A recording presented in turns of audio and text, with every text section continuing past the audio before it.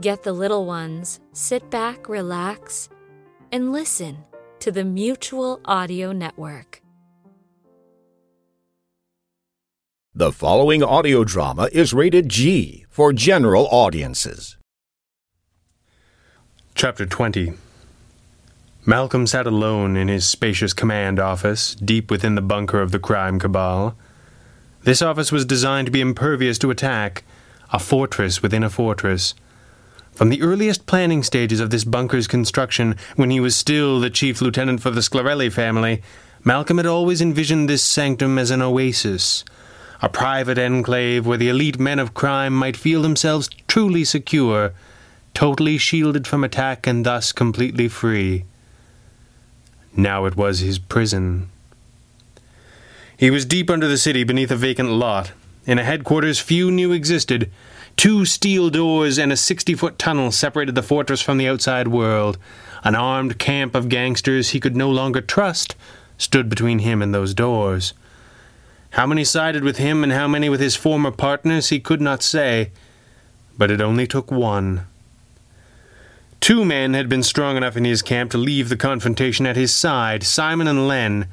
On his orders, Len had left to summon more support from the outside, more former members of the Sclarelli mob, if any could be found.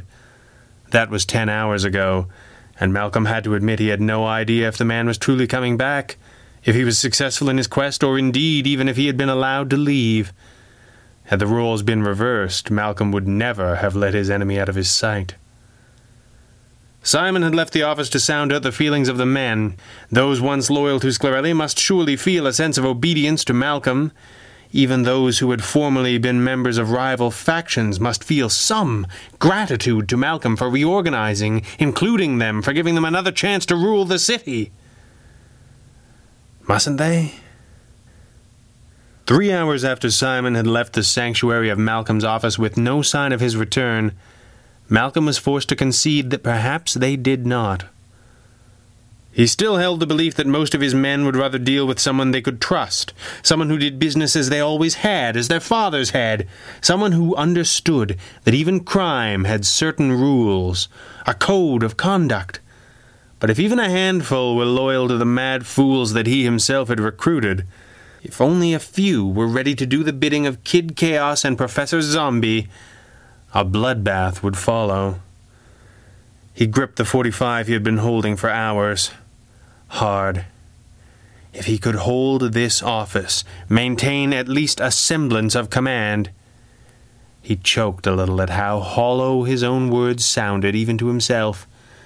The office was bulletproof. It was fireproof. It had a ventilation system separate from the rest of the bunker. Even Chaos's bombs could not penetrate the door. But he was cut off, and there could be little doubt that he was in hiding. Still, in this, his hour of darkness, he could not accept his own fault, could not accept the truth that all criminals must learn in the end.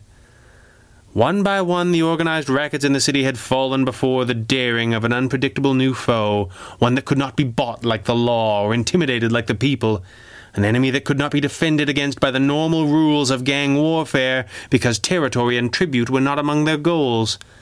These self-appointed guardians of justice, whatever that meant. They sought nothing less than the outright destruction of the crime that preyed upon a desperate city, at any cost. And what a cost it had been. In the months since they turned their full attention to organized crime, mobs that had stood the test of time had been wiped out.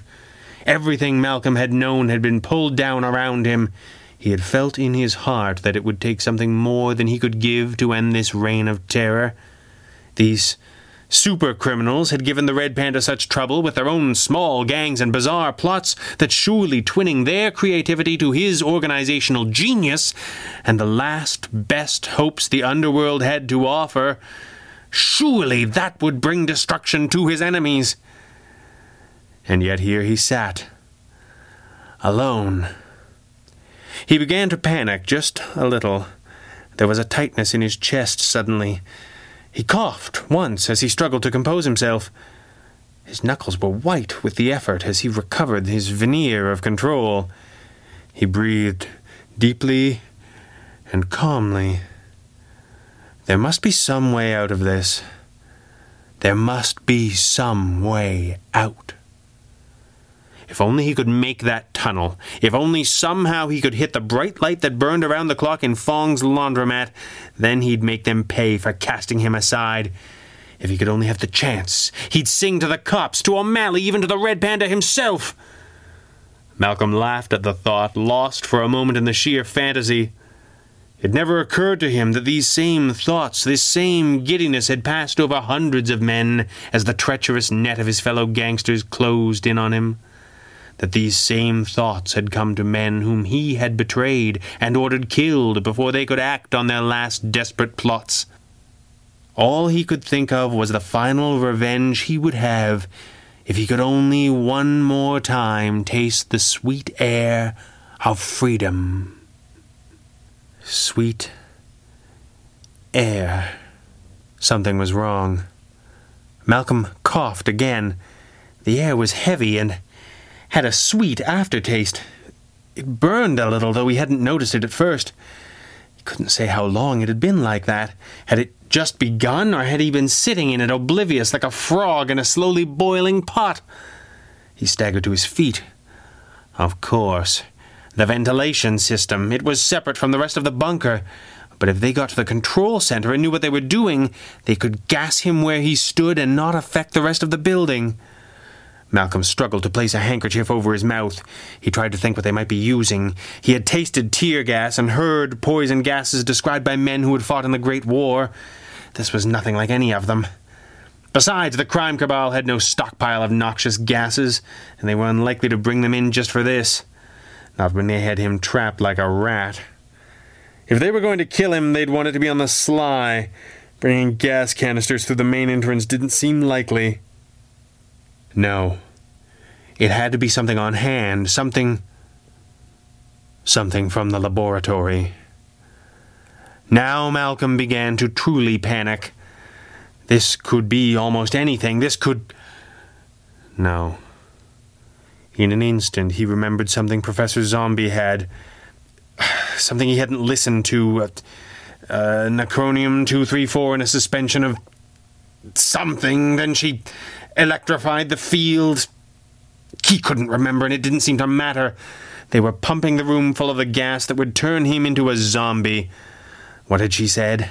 Leech from his body the sweet gift of life and leave only cold obedience?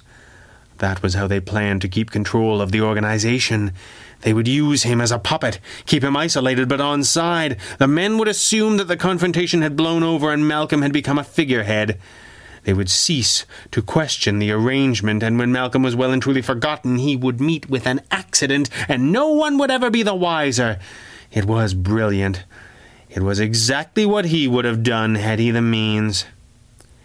Well, he thought, at least I can cheat them of that. And for a moment the barrel of the .45 was in his mouth. If he blew the back of his head off, there would be no nice, tidy corpse to resurrect. At once, he heard a small noise outside the door. Through that great mass of iron and bulletproof glass, any sound that could penetrate would be far from subtle. He gripped the handle of his .45, his Roman act for the moment forgotten. If they were coming for him, by God, he would take a few of them with him. He crept up to the small portal in the door and turned back the cover.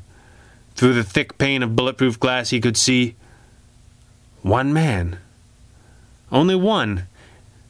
And it was Hook Henderson. The fool was monkeying with something, but he was on the wrong side of the door. He must be trying to force the door, but instead of working the lock, he was playing with the intercom that was built into the wall. Henderson worked feverishly for a moment, and then suddenly he was finished, though Malcolm could not say what he thought he might have accomplished.